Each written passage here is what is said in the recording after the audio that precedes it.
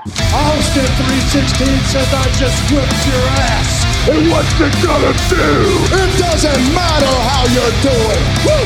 Wheeling dealing, limousine right, jet flying. Can you dig it, sucker? Would you please shut the hell up? You don't know what hard times are, Daddy. The cream will rise to the top, oh yeah. Oh yeah. Look at the human rubble. What up, what up? It's another week of Keep the Kayfabe. I'm Mike, sitting here with my boys, ready to talk some wrestling. We're coming down from a hot show this past Sunday, AEW Revolution, where we can give our feedback on the highs and very lows of this week's pay-per-view. We have some matches to cover our last week's picks, see how they all shook out. There might be a new champion in store, but we're going to break it down. Let's introduce the boys real quick. We're going to go over to Glendale and say hi to my guy, someone who keeps it regal, Steve Grobschmidt. How are you, Grabby? Oh, you didn't know? Somebody. The Road Dogg, Jesse James. The badass Billy Gunn. The gun. I'm just looking forward. I'm looking forward to what I know is. Outlaws. I know it's going to be an explosive episode. Yes. Well, that's what you think. Yeah. I got my sparklers. Good. Yeah, they could have used a few extra roadies at that show to bring in some more dynamite, if you know what I mean. Remember, the Road Dogg started off as the roadie to Jeff Jarrett. Yep. That's exactly it. Biz. Very good. That's when he's saying, I can't wait to be alone with my baby tonight. Best song ever. I got it on cassette somewhere, I think. Let's switch up the order real quick. I want to go down to Bayview, but go to my guy. Oh my God! It's Charlie Michael. Bro. Love it. The championship, bro. Yep. He was just on its way. Stuck in my head. Yeah, Matt Riddle. Did they ever cover up his are they still covering up his mushroom tattoo? I don't know. I haven't noticed it. I mean, I haven't really been watching closely, but now that he's on like the main roster and like on USA, and I thought maybe they'd have him cover it up. I doubt it because they've been going with the stoner gimmick, his whole Jeff Spicoli Fast Times at Ridgemont gimmick. So I don't know. Nice. I'll have to check it out next time. But nice. Welcome, Charlie. Let's stay down in Bayview. Talk to someone who is keeping it very freshly squeezed this weekend. Newly engaged, Matt Michelson. How are you, Matt? Well, I only have one question for everyone here tonight. Who wants to walk with Elias? Well, you finally are. I thought you were gonna go with what's everybody want? Since he was on last night. That was true. That used to be one of my favorite gimmicks too. Oh, I loved that. Totally. Oh yeah. That was really cool. Oh, I'd be running through the halls in middle school chanting that. I had no idea what it meant either. I vaguely did, but nobody did. I mean, the teachers would just freak out, and all of us. What are you talking about? There were kids yelling Al Snow's line, and then there were other kids wearing DX shirts that said "Suck it" on the back. Teachers had their hands full in the late 90s. Oh yeah, big time. But yeah, Matt, congratulations on your newly engagement.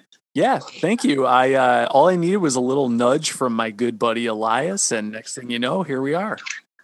It's awesome, man. Congrats. It's a big step, but I know you'll be in good hands with your lovely fiance Becky for the rest of your lives, and the boys are very happy for you. Congratulations, bud.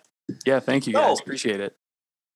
Keeping on that high, we had high hopes for AEW Revolution, and there was some amazing matches, some incredible highs, but there was some very, very low lows, and we'll get to all of that. But last week we had our prediction show, Keep the Kayfabe's world famous prediction show, and we submitted our picks. The card was a little subject to change. They got a little botched up just slightly.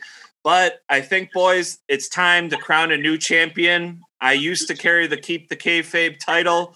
When we started this thing, somebody had to carry it. It was really heavy, but I'm happy I can transfer it over to my buddy, Charlie Michael, new Keep the Kayfabe champ. Congratulations, bud. Thanks. I'm a booking genius. You are very good. Well, I've been around longer, so I know I've seen enough of the matches to know. Well, once you're on top, it's harder to stay there because you got two best friends that are gunning for you, and I'm just kind of in my Adam Page phase right now. Gonna hit rock bottom, climb my way back up to the top. Well said. All right.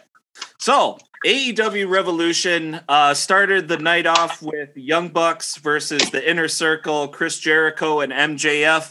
Wardlow was ringside.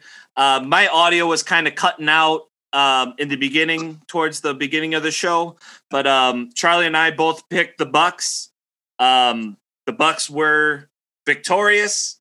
What did you guys think about this match? Was it a good opener? Were you feeling it? No? Yes? Great opener. I would go as far as to say, and we'll get to the two matches that ended the show for the night. But I think in terms of just straight stick wrestling matches, this was by far match of the night, at least for me. I know I had picked Chris Jericho and MJF to get over in this one because it just tied so many other storyline elements into it. But it was a great match. Bucks did what they do on every pay-per-view, which is deliver an awesome match. And I think it made sense too, just because after all the heat Jericho and MJF have been getting, like beating up the Bucks' dad and just everything else, I almost think I just looked past that when I made my prediction. But in hindsight, it makes all the sense in the world that they would win. Especially when we saw how the rest of the night unfolded for the Inner Circle. So yeah, it was a great match. Good pick. I think the right team to win. Right. Yeah, I would agree. I feel like I'd have to really think about it. Yeah, I guess off the cuff, I'd say it was the best match of the night. I think the main event we'll get to was great until a certain point. But I do think that it was great. It was a really nice way to start the show. A lot of false finishes, and I even though we all made our picks, I really could have seen it going either way. And yeah, I think a good result came out of it, and I think the Inner Circle is in for could be a very big Wednesday. Very true. Yeah, it seemed like MJF was hinting that there is going to be a change in leadership within the Inner Circle, so that will be something that we'll have to look forward to this Wednesday night. Charlie, did you have anything about this match? Yeah, no, I thought it was a good curtain jerker match. They started out brawling, which was good, and then they went into the typical Young Bucks style. So it was a good match. Right team went over. I don't know. I'm trying to see where they go with this next feud. I'm hoping. Well, I don't know how long the Bucks have had it, but I think Penta and Neville got a really good chance in there. Or Pac have a good chance to get the belts eventually. I know they're going with, from what I heard, that Matt and Penta or not Penta, Matt and come on. Phoenix are wrestling Wednesday night, so that's going to be a hell of a match. Oh my gosh! Big time. One other thing I'll real quickly mention about the Bucks match that opened the show, there had to have been at least like 20 near falls that were all within a hair of a 3 count, and I think over the last few years we've gotten spoiled with NXT and AEW, especially when it comes to false finishes and just having you bite on the fact that they might kick out or they might not, and you really don't know what's coming. Yep. And it's gotten to the point where I think it's a little too much, but this match, despite all the false finishes, I still there were multiple times where I could have sworn the match was over and then it wasn't. So It just goes to speak to how well the Bucks are or how well they work. I'd have to agree with all of that, guys. Yeah, I thought this match was a really fun one. I love MJF. I love Chris Jericho. The Bucks, we're the rightful ones to win, especially with the family reputation on the line. That's why I made my pick. But I mean, I would have been happy if Chris Jericho and MJF. I they do make a fun team. I'm glad they had a pay-per-view matchup together because it sounds like they're probably not going to have that again. So, yeah, fun one to start. And speaking of not knowing what's coming, the Casino Battle Tag Team Royale was kind of confusing for me because I thought Battle Royale, everybody starts in the ring, but it kind of shook out like a Royal Rumble. But it was a lot of fun. I kind of like this concept of two guys coming out at the same time. It adds just another level of creativity to the Royal Rumble concept. We saw a lot of great teams. Santana and Ortiz were picked by Matt and Steve. They did show up early. I picked John Silver and Alex Reynolds. They showed up a lot later, but Top Flight didn't show up for Charlie, so he was able to submit a late pick, and he went with Pac and Ray Phoenix.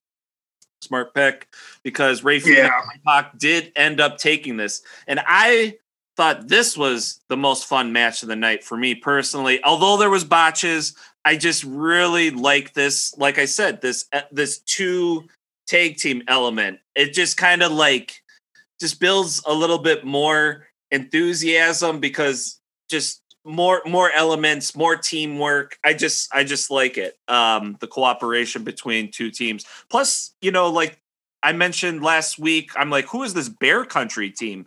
You get to see more tag teams put more faces in a contest. Those guys impressed me.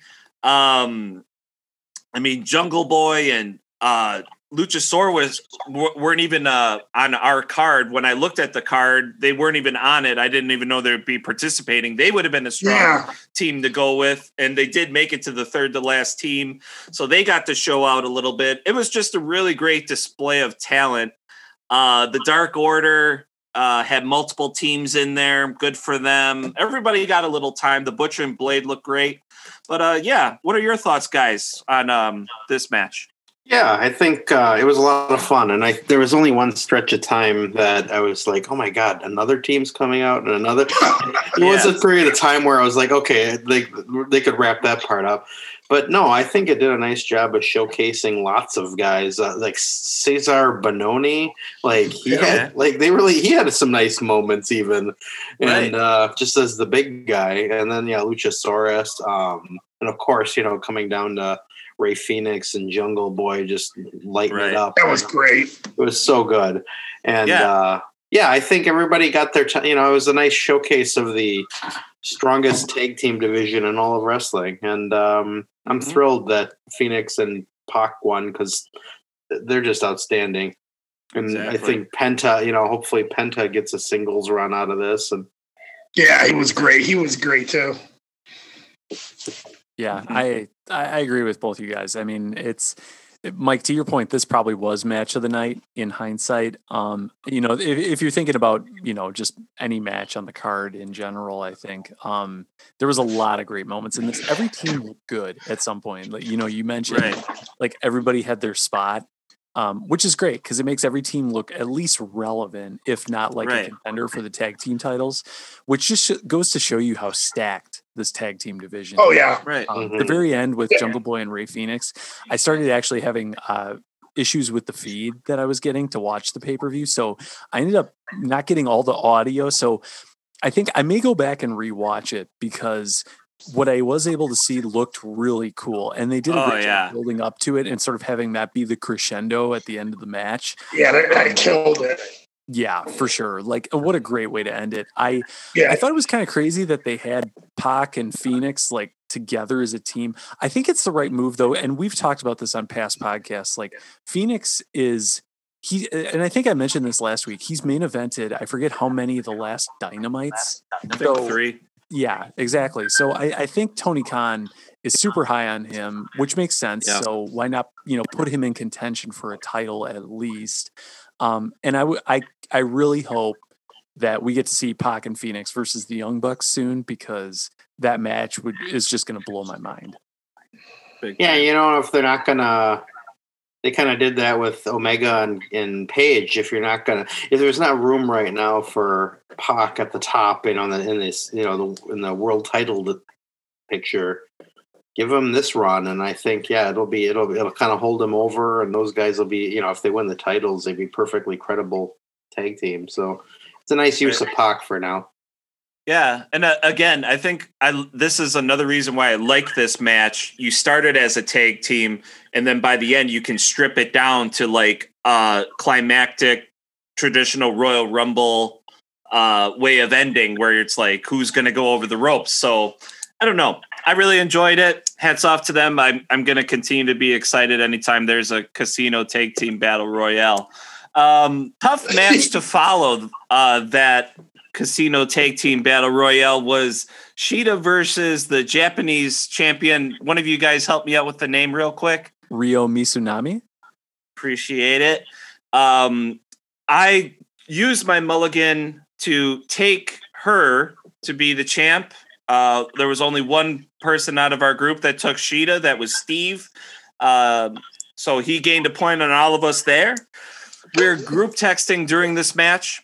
And we were all mentioning how it kind of dragged and lagged a little bit. But did you guys have anything to mention about this? Your thoughts? Yeah, I think you're right. I think the fact that this followed the tag team battle royale really put it at a disadvantage. But at the same time, I don't know where else you'd put it on the card, right? So I mean, there is that. Sure. It definitely did start off slow, like you said. I think despite that, though, there were some really cool spots in this match. Like Shida doing, I forget the name of the move, but it's almost like an inverted pile driver on the ramp, sort of. That was a really vicious looking spot. It was really weird to me. And maybe I had a long weekend, obviously, and was like overly tired at this point. So keep that in mind. But the beginning of this match felt very uneven to me. And I was spending most of my time just trying to figure out who was supposed to be playing like this weird face heel dynamic throughout the match. It almost felt like Shida was trying to play the heel, but then she babyfaced herself like 5 minutes later and then flipped back again. It was very confusing to follow. And so we did get a lot of good spots out of it. I think towards the end of the match, it started to pick up a little bit of steam.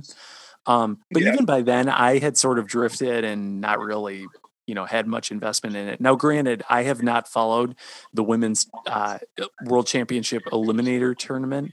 So I wasn't familiar with Ryo Mizunami before this match. So, unfortunately I didn't really have a lot of, I didn't really care who won the match. It would have been interesting to see a title change. I think in hindsight, it's good they kept it on Shida. And then post-match, we saw Nyla Rose come out with Vicky Guerrero, and there were some shenanigans after that. So I think it's pretty obvious who the next contender for the title is going to be. I do think, though, it is kind of a disappointment to see all this effort for the women's tournament just sort of peak at this point and end in what was a fairly straightforward women's match. So it was what it was. It was very up and down. There were some good spots in it. So I would say if you go back and check it out, I'm sure there's some good stuff in it. But overall, if you're not following the women's division very closely, it's kind of hard to get invested in this one. Yeah, I feel like maybe they were, it was like a dream match to some, like if the participants, but it's sort of the, if you don't know them, it's the full, they put on a very good wrestling match, but in the absence of a story or anything to care about, it was just really hard to get into. And I think that was my problem. It's actually kind of my problem with Shida. I think she's a perfectly talented wrestler, but they haven't had a whole lot of good stories with her. So she's just a good wrestler holding the title. And, I think, like they kind of broached that with Abaddon and, it was silly, but it actually gave you something to kind of be interested in. And her match with Thunder Rosa was good, but I think there was nothing wrong with the match other than it just, I don't want to say it was pointless, but it was just a match. Yeah. And you know what? You can see great matches anywhere on a week-to-week basis. There needs to be some story behind it. Yeah. Well, plus when you're thrown, that Casino Battle Royale with all these names that you might not know, and then you get thrown another person you don't know with no story. It almost was like 45 minutes to an hour of something that there's really no story for your attention to really get attached to. So yeah, that was kind of interesting when you guys broke it down like that. Charlie, did you have anything to add at all for the women's match? Yeah, no, Matt kind of said it perfectly. It started low, then got better. And as it started going, and it was just a come down, bathroom break, get a hot dog kind of match. You don't have to watch all of it. They can't just keep throwing stuff at you. So that was like a come down to chill out. Good pacing. You got to build a card like that because you can't keep the crowd up the whole time. They had a couple other good matches down the line, so it was okay. They need to get the belt off in check soon. It's getting old. Put it on. I mean, they should put it on Baker. I would put it on Baker over Nyla. Baker's been doing good. She's been doing killer mic work this last year. She got most improved wrestler. Her stuff in the ring has gotten better for sure. And I think it's just time to give her a run because she's a good heel. She's pretty good. Great heel. Yeah. Give her a nice run where Thunder Rosa chases her, and then whoever. Exactly. Then give her the Thunder Rosa. Yep, exactly. I was going to say the exact same thing. Like, I couldn't agree more. I feel like the women's division's really getting strong, and you have Britt Baker, Thunder Rosa, Nyla Rose, like all these really solid characters. But then you have like Shida holding the belt, who isn't really involved in any storylines, and it feels very disconnected. So. Yeah. It's kind of unfortunate. Like, I feel like AEW is sort of treating the women's championship as a placeholder for pay-per-views as kind of the come down match. And I just hope it doesn't hurt the image of the women's division longer term. So hopefully they figure something out with what they want to do with the belt, get it off Shida, like Charlie was saying, and then we can start to get into some more like well-involved, entertaining, really good storylines. Yeah. I think that's what the women's division has been lacking. If it was lacking anything, was a belt holder that can be on the mic and like literally create a circus and dramatic with connecting with the audience. I think a lot of things happened with the AEW's women's division. COVID hit, which made things complicated. They probably wanted Britt Baker to be the champion way earlier, but she got hurt. So they kind of had to pick up the pieces, but in the meantime, built something really, really strong. And I think, in this upcoming year, I think we're going to see a well-rounded AEW women's division with a champ that can create some good stories, some good buzz. It's going to be really fun coming up here. So I like where it's headed. I like where things are headed with Miro and Kip Sabian. After this was a match that could have been a wild card. It could have went any other way. We sweetened the pot a little bit by whoever guessed who will win and who will get the pin at an extra point, which came in handy for the best friends, Steve and Matt. They picked Miro and Kip to win this match. Miro both pinning Chuck, but by submission. Same thing. So they got the bonus point. This was another one of those matches where it could have been go to the bathroom, get a hot dog. Was it better than that? Or was it, right on line with that? I think this definitely could have been on Dynamite. Right. So I'm going to share my very blatant thoughts on this one for a second. This whole storyline with Kip Sabian and Miro like sucks, and it has since day one, and I don't know why they continue to push this story. Like, Miro's not getting over by any means in this storyline, and Kip Sabian just kind of looks like this weak wimp on the sidelines with a pretty good looking wife. So you have that. I think the one thing this match did do, if I want to give it one positive, is you had that moment where Miro knocked Penelope Ford off the apron. So that's obviously going to service Kip Sabian and Miro starting to split, which is great because please God, just let this storyline end. Even once it does though, Miro, to me, every time I see him and I see him wrestle, I can't not think of Rusev. And I think he needs to do something on his own or have a new storyline before I'm going to start to see him as this new character. I think some of the work he did in this match was really good. Like some of the moves he was doing, I've never seen him do before. And he's looking real good too. He was so trim looking. Yeah. He's so agile and jacked now. It's really amazing to watch. He's got no Now they gut. just need to pair that with a great story, and I think they can do something with him. But every day that he spends in this Kip Sabian angle is hurting him more and more. Right. I was feel surprised he looked that good being Yeah. on Twitch, like being on the couch potato. I thought he would kind of let go a little bit. He's looking more Opposite. focused than ever. Yeah, he was always, he was always big but athletic. Now he's like lean, and man, he has like no gut, and I mean that dude looks good. And Right. if I had to, I'm trying to figure out what they've been doing with him. I think everybody's trying to figure out what they've been doing with this storyline. But the only thing I can think of is that Rusev was this brute, like kick everybody's ass brute, where the real Miro is like this pretty hilarious dude. And I feel like they've tried kind of maybe a little too hard to emphasize the personality and and the goofy side of him. And it just, it's there. We all know he has it, but I think this story just kind of was too manufactured. And I'd love to see them move on from it. And I would, it was funny because not only did he bump Penelope, but then he was like clearly even after that, like making it more about the match than her well-being. So I imagine that's where it's going to be the problem. And he's like yelling at Sabian to get in the ring and stuff. So God, please, I hope, I'm with Matt. I hope they end this. Like Miro's capable of so much more. Yeah. I think you can wrestle with anybody. Like put him in a match with anyone. I mean, up against Jungle Boy, put him up against Lance Archer, put him up against Hobbs, and like the guy's in shape and he's ready to work. I think they just have to let him be himself and let it kind of naturally develop. And I think the crowd will attract, because the hottest he's ever been is when it was Rusev Day. I think that was just a genuine thing that came out and it was hot. Yeah. I think he can find it again. So Charlie, did you have anything to add about this one or? Yeah, it was just, like you said, I said it again, not the other night. It's a Thunder match. No, it should be a Dynamite.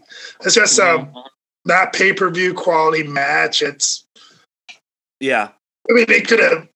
I mean, they could have did something else. They could have put FTR in a match. Why weren't they on the show? Exactly. Instead of. But it was an okay match. Rusev looked good. I thought they would. I thought they would put those guys over, but But they went with getting trying to get Rusev over to make him bigger. So he needed it more. Yeah, Miro. Cassidy can absorb a loss or two right now. Oh yeah. I didn't think about that. Yeah, he'll be fine. Yeah. Yeah. Nice. Awesome. But yeah, it was okay. Nothing special. Yep. Mm-hmm.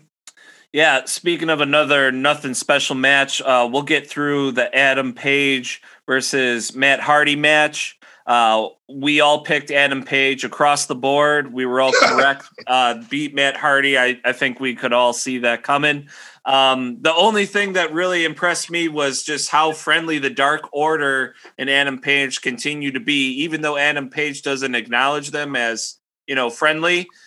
The Dark Order has done nothing to get him riled up and be against them. So it's kind of still interesting to see what that storyline is going on. But overall, this match, I was happy when it started, and as soon as it ended, I was even happier. I mean, it's no knock. I just don't like that pairing. Adam Page, I think, is great. The guy does it all, but you kind of see the same moves out of him. I think to get more out of Adam Page, you have to pair him up with another guy that can bring more out of him. Like when they had the Kenny feud, you saw a little bit more. I would love to see Adam Page go up against some bigger heavy hitters, and I know we'll see it, but yeah, I just didn't know what this match had to do on this card as well, kind of. Yeah, I agree with you, Mike. I think part of it is I'm pretty confident we're starting to see Matt Hardy at the tail end of his career now, so when you take that into account, just thinking about like him against a talent like Hangman Adam Page, that's quite a pairing. So, without exposing Matt Hardy too much, they probably had to find that balance as far as like what moves should he do, what moves can he do. So yeah, unfortunately this was another Dynamite special where easily could have been on Dynamite. Right. Yeah. And I think that's where this pay-per-view for me, it kind of started to drift even more. There was a lot of like TV worthy matches in the middle of this show, and it really sandbagged the middle of it. Cause you start off with the Young Bucks versus the Inner Circle. You're just rocking and rolling after that match, ready for, who knows what. And you're also thinking, okay, this is Revolution. This is like the pay-per-view for AEW that they always live up to. And they had also advertised a ton of really exciting stuff for this pay-per-view. So, Right. when we get onto this third match between Adam Page and Matt Hardy, where it easily could have been a TV match, or there were stakes tied to it, but nobody really cared about the stakes. It wasn't convincing enough, and there wasn't like enough meat on the bone. I think this match really was where I started to fall off on the whole pay-per-view. I think had these matches either been a little bit shorter or just either cut one of them or replaced it with something else, I think they could have done more to like help lift everybody up for, the last few matches of this pay-per-view. But yeah, as a whole, I think, again, TV worthy match. I don't think it was a good idea putting this on the card as the third of 3 TV worthy matches. So yeah, not much more I can say about that. Yeah, I don't have much to add. I think that says it all.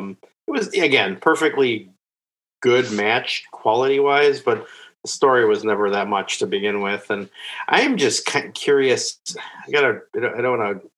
I like the Dark Order a lot, and I kind of like the fun that they bring, but I'm kind of getting to the point where it's like, okay, you've done like the kind of this respectful period for Brody Lee. It's, and I love that they can still incorporate his son, but the Dark Order's got to have something slightly. I mean, I don't know. This has got to go somewhere, and I don't know what that is. I no longer know where they go with this because they don't really have any. They kind of have Matt Hardy's team like against them, but not really, and they need something. They need an edge, or they need somebody to fight with. I don't know where this Adam Page thing's going. Like, yeah, unless there's some big twist coming up. They're fringing on just 2 different fronts between comedy and like heelish like mystery. But then when you throw a wild card in there like Colt Cabana, who's like doesn't fit, and now they're trying to put Adam Page in there too. It's just kind of like muddies the water a little bit too. For me as well. So I'm excited to see where it's developing, but the longer it drags out, I just don't think it hurts. I think it hurts their stock a little bit more than helps it. Yeah. Absolutely. Well, to get back up on the upswing, let's go into the 6-man ladder match. Charlie and I picked Scorpio Sky out of a pretty good lineup of wrestlers. We were victorious. Scorpio Sky nabbed the brass ring, an oversized brass ring. I really like that a lot. Yep, that was pretty good. How to go reaching for the brass ring. There was a slot open. We weren't sure who was going to be entered as the 6th contestant. That came to light in the form of Ethan Page. I knew nothing about this guy. Apparently he's from Impact. Yeah. Okay. I knew of his name, but I never even seen him. Champ. Yeah. Okay. Yeah. Another guy on the show, again, like where you're getting thrown so many new names that might have been another contributing factor of maybe the underwhelmment of the buildup that they gave it. But yeah, this match was pretty awesome. I mean, everybody in there is super, super talented. We saw Lance Archer. We saw who else in there? Cody. Penta, this Ethan Page guy, and yeah, there was some big spots, big spots, and I like a good 6-man ladder match. I think NXT made it famous. I think they did it better than anybody over the last couple of years. So to see some new blood in there, get some new creativity going, and then yeah, we were hoping for a little Scorpio Sky rub. We saw it. I hope he does well. Where we'll go. It's Charlie and my buddy. We had breakfast with him. Yeah, it's awesome. Yeah, it was cool. Yeah, this I think this match as a whole, Mike, to your point, great spots in this match. I think that there was something about it, and maybe it's coming off the back of these last 3 matches. But there's something about this match that, for whatever reason, it never really felt like it kicked into full gear for me. And I can't exactly articulate why that is. I think it was an interesting mix of people. The one spot that still sticks out to me is Pentagon's Canadian Destroyer to Cody on the ladder outside the ring. Yeah. That was incredible. But beyond that, there isn't really a specific moment I can recall except for Lance Archer choke slamming everyone. I don't know why that stands out in my mind too. But yeah, it just felt very disconnected, almost like everyone was trying to get their shit in and then get over with the match. So I don't know. And maybe it's the brass ring, the shot at the TNT title. I do think it's cool they put it on Scorpio Sky for this. He was recently on the AEW Unrestricted podcast. And, Charlie, Steve, you guys, were fortunate enough to have breakfast with him just totally randomly, which sounds awesome because, well, obviously he's a pro wrestler. Why wouldn't you want to? But listening to AEW Unrestricted, he just comes off as this super cool guy that I would love to hang out with. He just seems very genuine. He's got really interesting, cool, somewhat unique hobbies. And he also has his own podcast, turns out, too. Yep. Yeah. He's been doing that guy for a while. Yeah. So it just comes off as a really nice guy. I'm really happy for him. I hope he does well. He's a great wrestler. So if he's the guy to become the next TNT champion, I'd be cool with that. Yeah, I hope so. And I hope that I actually hope they pull the trigger on it. I think Darby's great, but it's a perfect time to do it. He and Sting, as we'll talk about shortly, won, but it took a lot out of him. So it seems like a perfect thing 3 days later or whatever it is that he just doesn't have enough left to hold on to the title. I mean, it kind of, the story writes itself. I hope they do it that way. And Scorpio needs it to keep the momentum going. Yeah, I think they like Scorpio there too. Yeah. Everybody credits him as the most athletic guy there and one of the most genuine guys there. That's cool. Yeah. I'm sure I've told this story before, but that whole breakfast thing. I just remember because it's he was sitting at a different table and Charlie and my friend and I just complimented him on the, hey, good showing. And then you could just see him sitting there kind of, he's sitting there by himself and it kind of had this moment where he's thinking and he's like, and he just kind of picked his stuff up and came. It's like he thought about it and thought, this is this is the good thing to do. Dude. Yeah. It was so, and it was just so genuine. Yeah. And I think I've said this before too. I didn't know who he was at that time. And I knew him from Ring of Honor.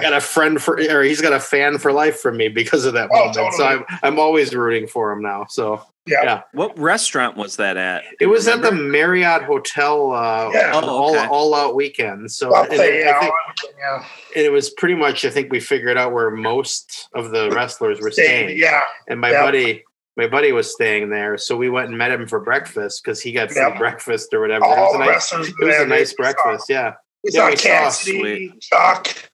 Yeah. We saw the other guys in SCU. Yeah. We saw Kazarian and Daniels. Yeah, that was pretty cool. Awesome. Man, if I didn't know what I know now, I would have definitely went over to Orange Cassidy and got a pick with him because he was gosh, yeah. Now he's one of the top draws. Yeah. Yeah, we could have marked out on all of them if we wanted to. I should share the picture on our Instagram. But so, I've mentioned on the podcast before, there's this wrestling game I play that's a card game, with dice. And the silly part of it is they have a Legends version with real wrestlers, and then they have this fantasy one that's in the future. And the one you play all the time. Yeah, the one I play is fantasy. It's in the future. But anyway, so years ago, the guy who created the game convinced these indie wrestlers at some local show, to act as wrestlers from the futuristic game. And at the time, I'm like, and I remember seeing a picture, and I'm like, these guys don't look like much. Well, they reposted it yesterday. The guys who wrestled were Trent, and Chuck. Chuck and Orange Cassidy were the two that wrestled as guys from this game. And it was like he's in the picture. They look a lot younger, but it was like, my God! And now look where they are. Yeah, it's awesome. Pretty amazing. That even. Yeah, I mean that's way more deep cut than Yeah. like a lot of stories I've heard. But, you know, I even think back when NXT was good and you would see some of these people come up Yeah. and now they're like main eventing WrestleMania. So Yeah. it's just cool to see the progression of pro wrestlers from the indie scene to like well-known It's promotions. like when before AJ went, like seeing AJ and Samoa Joe at Turner Hall and Ring of Honor shows, dude. It was like, you know, it's like it was so cool seeing those guys. You know, right before they went to WWE, it was like, you know, I saw Adam Page, I saw all those guys for Ring of Honor and Turner Hall. It was so cool seeing them there. You know, it was just it was the second golden age of wrestling. Then before all these guys made their big up, you know, they moved up to the you know, the big leagues and stuff. You know, the Bucks and all those guys. So cool, like Adam Cole. One of the best matches I saw was Adam Cole and Switchblade Jay White, and I didn't realize how I saw Jay White. And that's when he started getting really good, and they were going to push him in New Japan before he went back over there. And like one of the best matches was him and Adam Cole that night, and they just tore the house down. And it wasn't even the main event, you know. Yeah, it was just great, dude. You know. That's amazing. There's something about wrestling that kind of like runs parallel to music, I think, you know, like when you first see a band that nobody knows about and like you kind of form this connection with them and you see it in like a small venue and you like see them open for a bigger band. And it's just like seeing your child, like something that you carried with you, something that you carried with you, and you see it grow. And then when they get big, it's almost like, well, they don't need me anymore. You know, everybody likes them. Everybody's, you know, you're almost like a proud parent. That's what's good about finding those guys or following those little feds when they first start out, because like they're hanging out in the parking lot after the show. After the matches, they're kind of walking around through the crowd, and you know, it's just real. It's like it's that whole small independent, knowing the guys before they got big and going, these guys are really good. You know, like Roderick Strong. You know, you'd see him. He'd have his match early Ring of Honor, and he'd just be out in the crowd walking around afterwards. You know, it's great. Well, we forget that they're just normal people like us, and probably like has struggled way worse than us. Oh, you know? Whenever you're feeling bad about yourself, I mean, that's why I just have so much respect for wrestlers.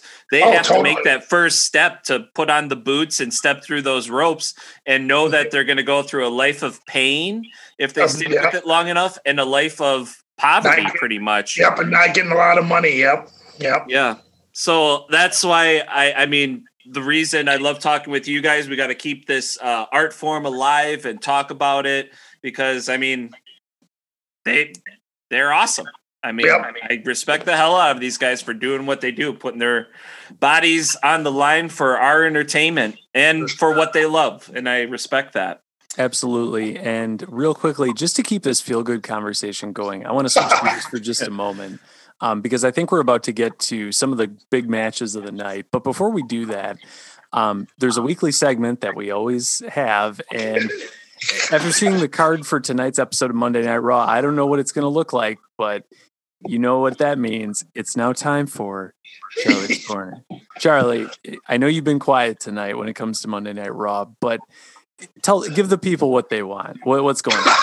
Got to give the people what they want. Not too much. I mean, a couple things I noticed. Some of they have AJ and Orton wrestling tonight. I don't know why. But they're your goal. They're your final match, man. They're your final match of the night. I know Lashley beat. I don't know why they went with Lashley and Miz again. It's like just a waste of time. Yeah, why are you wasting your money putting that on TV? Yeah, it goes back to the whole. They're going with Bryan Daniels versus Roman Reigns at the main pay-per-view. Why? You know where that's going as well. You know, you'd be better off just doing a tag team match. You know, he's going to Mania. He's gonna have to job out again. But one funny thing is they had this big thing on Women's Month, and they're sponsoring all this stuff. So they had this thing, and they have Rusev's wife and Naomi come out and they're dancing like, just dancing around like hookers. And this big Women's Month thing, but we got these women out here dancing sexy. It's like, wow, yeah. We kind of defeated the purpose there. Pretty much. Someday they'll figure out what Women's Month actually is all about. Yeah, exactly. It's women's empowerment. It's not to be dancing and gyrating around, but yet they were. This has been Charlie's Corner. Not much to bitch about tonight. That doesn't surprise me at all with them. But what did surprise me was the cinematic match between Sting with Darby Allin versus Team Taz, Brian Cage, and Ricky Starks. So we knew going into this that it was going to be cinematic, and we knew going into this that Sting and Darby Allin were going to win. We all picked it across the board. All we had to do is watch it go down, and this was something new. Yep, and very interesting. I won't talk too much about it. I'll let somebody else take the ball. Anybody want to offer their first initial thoughts? Go for it. Yeah, I'll start. You guys can go. Yeah, I thought it was great. For cinematic match, because it was like really was a match. They used the ring. I'll give Sting credit. He was like getting thrown around, getting beat up. He was literally taking the bumps. So even though it was cinematic, it was still like he was taking the bumps. And just to shit Darby when they threw him through the glass pane, then going off that. Then when he went off, jumped through the story thing. Yeah, I was like, holy shit, dude! I popped for that, dude. It was it was good. It was because they were fighting. It was a good street fight. It wasn't like the Undertaker, AJ disappearing and this and that and all this other stuff. I thought it was really good for those type of matches. I totally agree, and Charlie, I know you just mentioned AJ and The Undertaker, and I did think of the Boneyard match when I saw this, but I think it was more just the style of the match. Definitely not that it was worked. The spot that you mentioned with Darby Allin going through the glass, my God, that was incredible. Just so vicious. And the 3-story coffin drop, like there were so many great spots in this match, but I do agree with you. I think the fact that Sting made himself look good in this match just goes to show, like, it's incredible. 61 years old, the guy's still doing it, like, he's probably slowed down a little bit. I don't know. He looked good in the WCW days, but man, he looked good in this match. Yeah. It was truly entertaining. If I had to criticize two things, and this is really getting nitpicky, but for the sake of the podcast, why not? I think that the music that played during this match took me out of it just a little bit. And also just the fact that the commentators were doing commentary over it, like it was a live match. I think had the music not been there, it might have gelled a little bit better. But again, that's the only thing I can really think of that kind of took me out of it. Everything else, I really liked this match. I thought this was probably the coolest thing they could have done with Sting, especially cinematically. I'm just gonna disagree with you. I liked the music in it during the match because I love Sting's music to begin with, just as a personal preference. But for many reasons, like you said, Matt, I love this match on a number of levels, because if you're going to invest all this time and money into an older veteran that is so loved by so many for weeks and weeks and weeks building up to it, and then do it in this style of a cinematic match, they can do multiple takes to make him look like a superhero, like an action star, like in a movie or a video game, something like that. It's honestly pretty brilliant, because then you can get like these reactions, make them look good. Because I mean, it could a Sting match with Darby Allin versus Team Taz could end up like the crown jewel match of Goldberg and Undertaker. There's a lot of risk there. You kind of take the risk of having somebody that's a little past, playing on the back 9 of their career, keeping them safe, protecting them, protecting your investment in them, and also provide something brand new in an era where everybody is stay at home, playing video games, watching, movies in high def. You can shoot something like that and offer wrestling in a way where anybody who likes action films or just cinema or video games in general can be like, oh, wow, yeah, that was really cool. So I think it's cool. Just outside of just the match itself, but I do like how they brought the ring into it, separating it from the Boneyard match, separating it from the Stadium Stampede match, where it's, pretty loose and just wild, keeping it where, what matters in the ring between the ropes. So yeah, this was really fun for me. It was awesome. I actually can't wait to go back and watch it again. Yeah, I completely agree. I am not a cinematic fan typically. Like the Boneyard match did nothing for me. The Stadium Stampede, just the sheer spectacle of it was fun. But it's not something I need to see very often, even in a pandemic. And I'm sure because I'm a Sting mark, it was a big factor. But I really thought they just did the perfect, like if you're going to do a cinematic match, it's hard to do better than this one because it was filmed awesomely. It had the ring in there, so it felt like it still was kind of true to wrestling. Sting looked like $1 million, even though he's 61. Just to interject really quick, Steve, they did have like some time continuum throughout it too, like where guys were and how they moved the camera from different shot to shot. It was way different than what we used to see, way more. But yeah, keep going, Steve. Sorry. No, I thought it was really, everybody got their moment. I mean, and I think even though the announcing was at first strange because they're, it's obviously pre-recorded and they're live, but I think Taz is always great on the mic and just, he's not just like stupid heel Taz, like where, like JBL or now Corey Graves, where they just regurgitate this he actually gets emotional about it and he'll occasionally give credit to the other guys and he just kind of rides the wave of it. Like it's just, I don't know. I thought Taz lent a lot to it too. I think that's the other cool thing that I like about this style is it almost puts a little more accountability and pressure on the announce team where it's like, okay, we kind of shot this masterful match. Now you guys who get paid this money, all you got to do is watch it and be yourselves and genuinely deliver the reactions. The moves are going to come. You just be ready for when they do, right? So I think that is kind of a little exciting too. And I think they'll tighten that up. I think the more we see out of these matches, the better it'll get. Absolutely. I agree. And I stand corrected, Mike. You make some great points. Again, just to switch gears for just a moment, to quote Michael Cole, I noticed Charlie's making some motions a little bit ago over there. So I want to kick it back over to him because I feel like something may have developed on Monday Night Raw. Shaking his head out. Well, we're going to find out right now because it's now time for Charlie's Corner. Charlie, round 2. What do you got for it? If you waited long enough, you'll see something stupid on the show. They had the match, and then they had Alexa Bliss come out with her goofy bean-looking gimmick on the monitor. She lights the match, and then all of a sudden, Randy Orton just starts vomiting this black stuff out of his mouth during the match, based on her psychic powers for lighting a match in the back room area, and he ended up losing the match because of it. Stupid. We were just talking about how Papa Shango needs to come back with that angle with the voodoo. Well, there you got some voodoo right there, dude.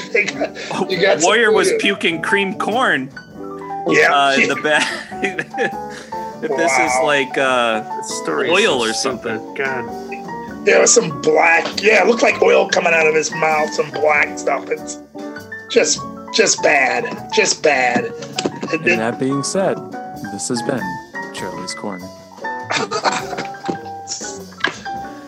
Man, always got to love the Charlie's Corners here on Keep the Kayfabe.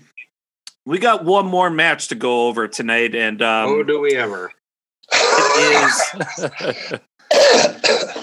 It is between Jon Moxley and current champ Kenny Omega in the exploding barbed wire match. Okay. Like we said, there was a bunch of highs and lows in this match. In this pay-per-view. Leading up to this match, everybody's pretty anxious for it. And again, like doing that cinematic match before, this one got the crew an opportunity to get the ring ready, to set the explosives, get everything that needed to be done while that match was playing, and still put on a live show. That being said, I was expecting a lot when we got to this match because, there was so much buildup. Jon Moxley's probably going to go off TV for a little while. It's Kenny Omega and Jon Moxley, goddammit, Revolution. And then the match starts. The referee is in protective gear, which I thought was pretty funny. Probably a lot of people thought it was cheesy. I like, funny. Me, I love anything creative. I'm for it. Fuck it. But, okay. The ring, 3 sections of it were tied up in barbed wire. There was a rope that was just normal, and they could use that, which I thought was kind of smart, so they could just kind of diversify the match a little bit, not just with all the pain and explosives. But there was some big spots in here. There was an ending, but we can should I get your initial thoughts, boys, your feelings before we get into the ending, how it shook up? Sure. Okay. How were your guys' feelings as the match went on before we got to the big finish? I thought it was a good match. I'm not into like those kind of death matches like that. I like the high spots and just crazy risks, but I'm not into the barbed wire and blood and cutting yourself. But I thought it was cool, when they went off the ropes and they were exploding. I thought it was a good match and everything as well too. I liked it up until the dud at the end. Yeah, right. I agree. I liked the match. I think it was interesting. So Dave Meltzer talked a little bit today about this match, and he made a really good point, which is a lot of death matches, and I haven't seen any before this, so keep that in mind. But supposedly death matches from the 90s that happened a lot in Japan were mostly about just throwing people into the barbed wire. You'd constantly have explosions, stuff like that. This was worked a lot differently, where Moxley and Omega were constantly trying to stay away from the explosives and the barbed wire and everything, which was kind of cool because you had no clue what was coming if you haven't seen the death match before. So it kind of built the suspense a little bit. And then I think when we saw the first contact with the ropes and the first explosion and puff of smoke, that was kind of cool. It definitely made me laugh a little bit, like in a good way, not like, oh, that's so ridiculous, but like, oh, just like, gleefully almost like, yes, this is really cool. I like this. And then once the first rope bump happened, we saw like a double rope. Yeah, that was cool. Moxley to Omega. That was pretty cool. So they did a good job kind of escalating things with what they had. I thought it was good. But then it started to get weird because I think when they first went to the outside and there were the explosives on the floor, I was really excited to see how that differed. So Moxley pulls a paradigm shift on Omega onto a barbed wire board on the floor on the outside, which is just insane to think about. Even without an explosive, it would be just a devastating looking move. But then you throw this explosion on top of it, and it's almost like the whole board didn't, like, you would have expected more of an explosion, I guess. Like, it almost seemed like half of it was a dud, the other half wasn't. So that kind of threw me off a little bit and started to take me out of it. But, fireworks are fireworks. You're going to have duds here and there. So I thought, okay, well, whatever. Maybe it'll pick back up. Like, had I fantasy booked this, I probably would have done it without the twist at the end, without the Good Brothers coming out, a little more straightforward, and probably made the match go a little bit longer as well, with a few more bumps and, just building up spots. To ring explosion 30 minutes in. So overall, I did think it was a good match. I would probably rewatch the match itself. I don't know if I'd watch the post-match angle, though. I agree. Yeah, I think the Good Brothers coming at the end was kind of lazy booking. Yeah, easy. It was easy. I was like, it's an easy way out. But I mean, yeah. But it was like, you knew he was going to lose. It was just a matter of how. And I think you mentioned it too, Mike, at the beginning. I don't think Moxley's going away. I don't think he's going away. I guess not. Yeah. Yeah. I thought it was going to be going away too. Yeah. From that one promo that he gave on Dynamite, where it said,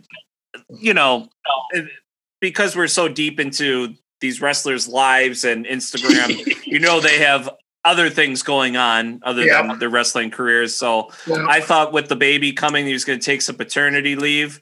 But I mean, not dropping the belt to Kenta the other, a week ago. Yep. Seems like, maybe he's not going to be going away. So, Steve, do you have any takeaways real quick? Yeah, I mean, we haven't talked about the ending yet, so I'm going to hold off on that. But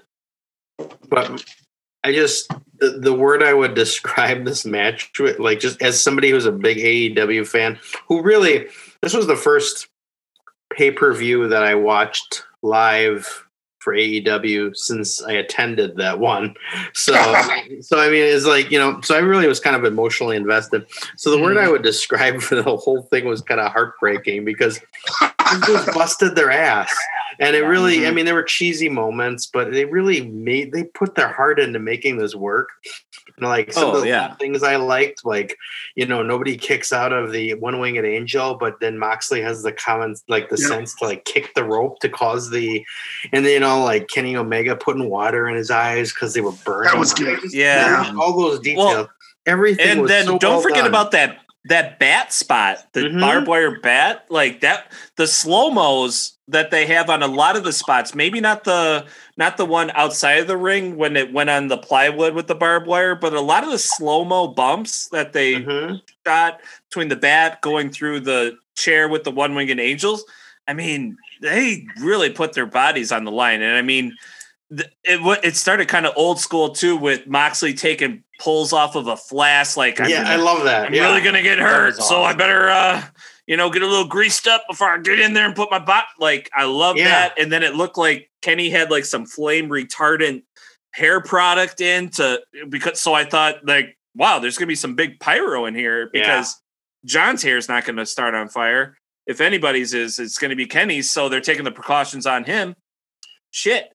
And then when you put Callis on the mic back there, I mean, we were group texting how he is he is entertaining. He really is great. Every time John Moxley did something very painful, Callis was right there with and he just laughed. He didn't say anything. He was just like, yeah. Oh, yeah. He likes the pain. And I can't think of any specific examples right now, but he actually put in some decent insights in the match and the psychology too. Like, I thought it was like, he wasn't just, again, like I said with Taz earlier, he wasn't just this one-dimensional corny heel. He actually like brought something to the announcing.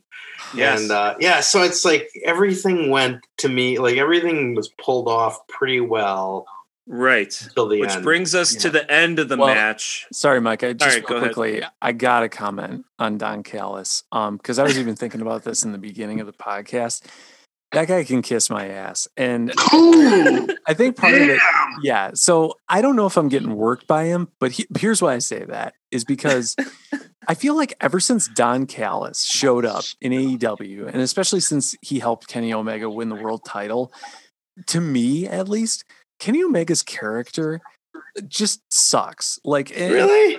I mean, I know he's a heel and he's supposed to be a heel and that's how you should feel about it. But I feel like he's kind of getting like, I don't care about Kenny Omega. And it sounds terrible to say that. Like, you put him in a match and he's still the same guy. He doesn't hardly talk at all. And when he does, it's like he could go either way. He could be a face, he could be a heel. I can't really tell. I think Don Callis, sending in the Good Brothers to help him, like he's just working. Is he working his own guys on this to try and get Impact over? Really? Is he?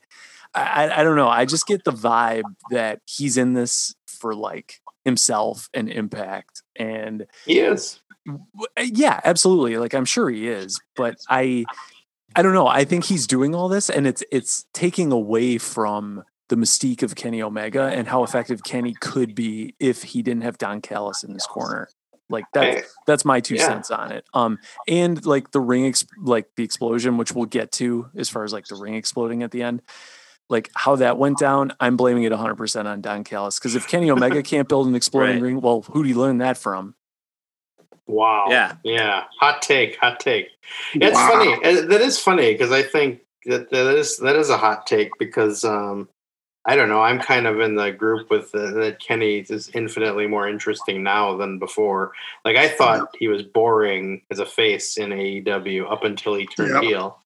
But That's how I felt as well. Yeah. Like getting to his title shot, I was like, I'm not feeling this. Yeah. So, the minute he started talking shit about Hangman after they lost the titles is when he started getting good. Oh, yeah, for sure. Don't get me wrong. Kenny Omega as a heel is the right choice. I think Kenny Omega as a heel without Don Callis is the better choice. That's what you're saying, yeah. Yeah. I like him with Callis. I mean, I think Callis is funny, but I like that kind of. Right. He's kind of Bobby, trying to be Bobby Heenan-ish. Yeah. Real funny. He has some good barbs. That's why I like him. But but probably the most famous one. Kenny Omega is not unfamiliar to this. He was doing fist fights in Winnipeg and negative 40 below weather. Just off the tongue. He said the mean streets of Winnipeg. The mean streets of Winnipeg. And I don't know.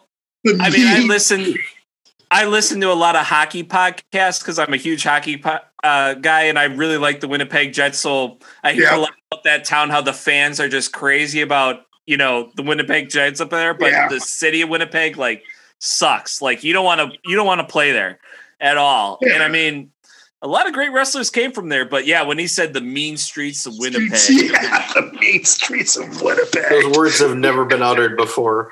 I actually rolled my eyes at that and thought to myself, fucking Don. So maybe I am getting worked by him. I think you are. You're getting worked. You gotta understand he's being a sarcastic smartass, just making him seems tougher than he is, That's good. You don't want to be a Don Callis to your new fiance. Matt. So you're probably in the Prince Charming mode, and Don Callis would, break the camel's back for you. Don Callis, the guide to what not to do when you first engaged. That's right. Big time. And what not to do is do a countdown to a ring about to explode and have it be very dramatic, have Jon Moxley laying in the middle, have Eddie Kingston run out and be like, John! Such a great moment. I know. Yeah, that was it awesome. could have been. I was like, oh shit, this could be really big and good for Eddie being out there. Well, turns out, folks, if you didn't see the pay-per-view, you didn't miss much. You could have gone to a 4th grade, 4th of July show at an elementary school for the budget that they had, the time that they had to set this up. And being COVID, where you can't have anybody ringside that's not within the company, you have the perfect opportunity to actually do some crazy shit. Yeah. There was just 4 sparklers on the turnbuckles, pipes, and then just another couple, 4 times the amount of puffs of smoke that you probably got within the match, on the first bump. It was some bullshit. And Eddie Kingston, it would have been one thing if Eddie Kingston laid his body over John to protect him from the explosion, putting his life on the line, and he continued to put his life on the line after the explosion. I wish Eddie would have just popped his head up and been like, what the hell was that? That was nothing. Him laying over Jon Moxley didn't help. But yeah, wow. Woo. I mean, they took us on a ride during that match, like we just covered it in the last 10 minutes. And for it to end like that, and the pay-per-view itself to end like that, holy shit. That's why I use the word heartbreaking, because it's like everything led up to that moment, and the moment just kind of pissed on it. The word dud has so many meanings here. And I just went on this whole rant about Don Callis, and another thing I'll throw him under the bus for. 1, he can't teach Kenny Omega how to build an exploding ring. And 2, we saw the sparklers go off, puffs of smoke, and that's it, right? I feel like that's a perfect opportunity to use that to further the storyline, right? So I think they will. I was almost expecting Don Callis to come back out after that, laughing, and then tell everyone that Kenny Omega and he had everyone fooled, thinking it was going to be this crazy match and stuff. Yeah. Just think of the heat he could have gotten. Yeah. Yeah. They hype up this match, they overpromise it, but then they use that and channel it all towards Don Callis. The real exploding ring is on Impact next week in the rematch or something. Yeah, crazy. That's I think that's like AEW. If there's anything, if we've learned anything about them, that they're pretty good at course correcting, and that I would just, and maybe this is like a ratings thing, like accidentally, but now I'm dying to know how they make chicken salad out of this chicken shit. And I think Moxley's like promo afterwards where he made fun of it, and I think if they kind of come up, okay, you can't really explain why Eddie Kingston didn't get up, why he kept laying there, but beyond that, you could kind of excuse it away if you wanted to make it out to be that Kenny Omega is a coward and Don Callis built a wimpy explosion because he didn't want his champion to get hurt. They could kind of go with that. I think they could pull it off. Sure. Charlie, did you have something? Yeah, what I heard kind of today is that possibly they had maybe more of the fireworks or the explosions were a dud, maybe. That was that might have been the problem. I don't know, but then I heard, another guy, I'm sure you probably heard it too, Matt. Guys on Wrestling Observer said that they probably should have had it out in the football field where they could really build a shit ton of explosions and did it right. And he said kind of that, or was it Busta? Whatever, but I kind of a warning should have been when they didn't, like they should have been like, okay, we want to clear they still had wrestlers ringside, so how much was really going to explode? So maybe it wasn't a dud, but I don't know. But they should have probably done the football field where they could just blow a bunch of shit up, because I guess a lot of those matches that did it in the 90s, where they would there'd be smoke and paper and all kinds of shit would blow up, and the ring would blow up at the end, and they just didn't do it. They didn't go balls to the wall with it. So I'd heard I guess they copied. Yeah, I guess they were copying that spot from where Kingston went out and saving his saving King or saving Moxley. I guess they did it in Japan, or I guess they said Terry Funk and some other guy had done it. I don't know the whole story, but who's the guy that was like the big deathmatch guy?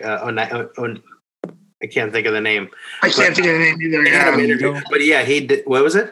I think it's Anito. I forget. Yeah. Where I think there was one point where he did that to save Terry Funk. So they So yeah, it was really disappointing. And Charlie, I think you and I listened to the same thing, because I had heard that there was like a dud or several duds. Like only 20% of the fireworks actually went off. Like there should have been at least 4 to 5 times what we actually saw. It was kind of surprising that they would have sparklers on the that's stupid. Yeah. Like I can't imagine in what world is that impactful, right? Yeah. I don't know. Why go with the freaking, like, it can't, the tried and true, they should have just ripped off what they used to do for Kane when he, that's what I'm saying. Yeah. That would have looked cool. Like, I heard that too. Just stolen that, and that would have been much better. Yeah. I mean, I think everybody's expectations were pretty high. So regardless of what they did, I feel like there's going to be some blowback. I was expecting like Kane's pyro, but then also like the ring collapse, like Big Show and Brock Lesnar. Yeah, that's what I thought was going to happen. At least like they should have did. Yeah, they should like maybe kind of like explosives on the corners where somehow they had those went off and then the thing kind of collapsed in, kind of. Yeah, and like Eddie was trying to protect John Moxley from the pipes, the post collapsing on him. In that sort of way. I mean, I was thinking Kane, but we got like a quinceañera sparklers on the top. Pretty weak. Yeah, but totally agree.